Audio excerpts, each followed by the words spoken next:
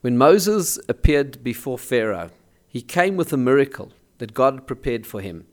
And that is, he came with his staff, a stick, and he threw the stick down in front of Pharaoh, and it turned into a snake.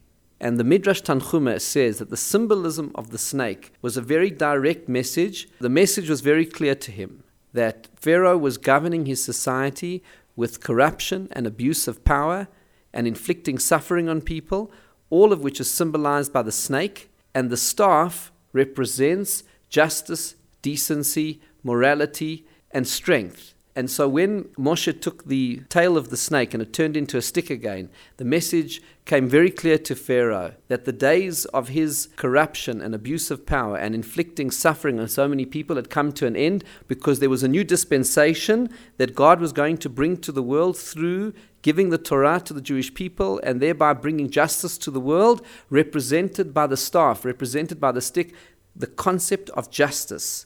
And that's what our Mishnah is talking about. It's talking about the pursuit of justice, which is such an important mitzvah, as it says in the Torah, tzedek, tzedek, tiradov, justice, justice you shall pursue. And the Mishnah warns against corruption.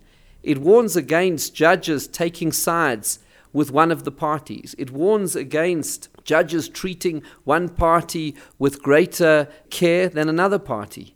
And it is really about building a society in which the courts and everything that takes place within that society is built on principles of fairness, and those who exercise authority must do so with fairness and with morality and with decency and with accountability. And that's how our Mishnah is addressing. Our Mishnah is addressing people in positions of power, and it is saying to them, don't abuse your power, don't take sides, don't treat one party, don't believe one party more than you believe another. And ultimately, to create a great society, there has to be leadership which is based on morality, on decency, on accountability. These are the fundamental Torah values for the creation of any society, which is to be based on justice and fairness.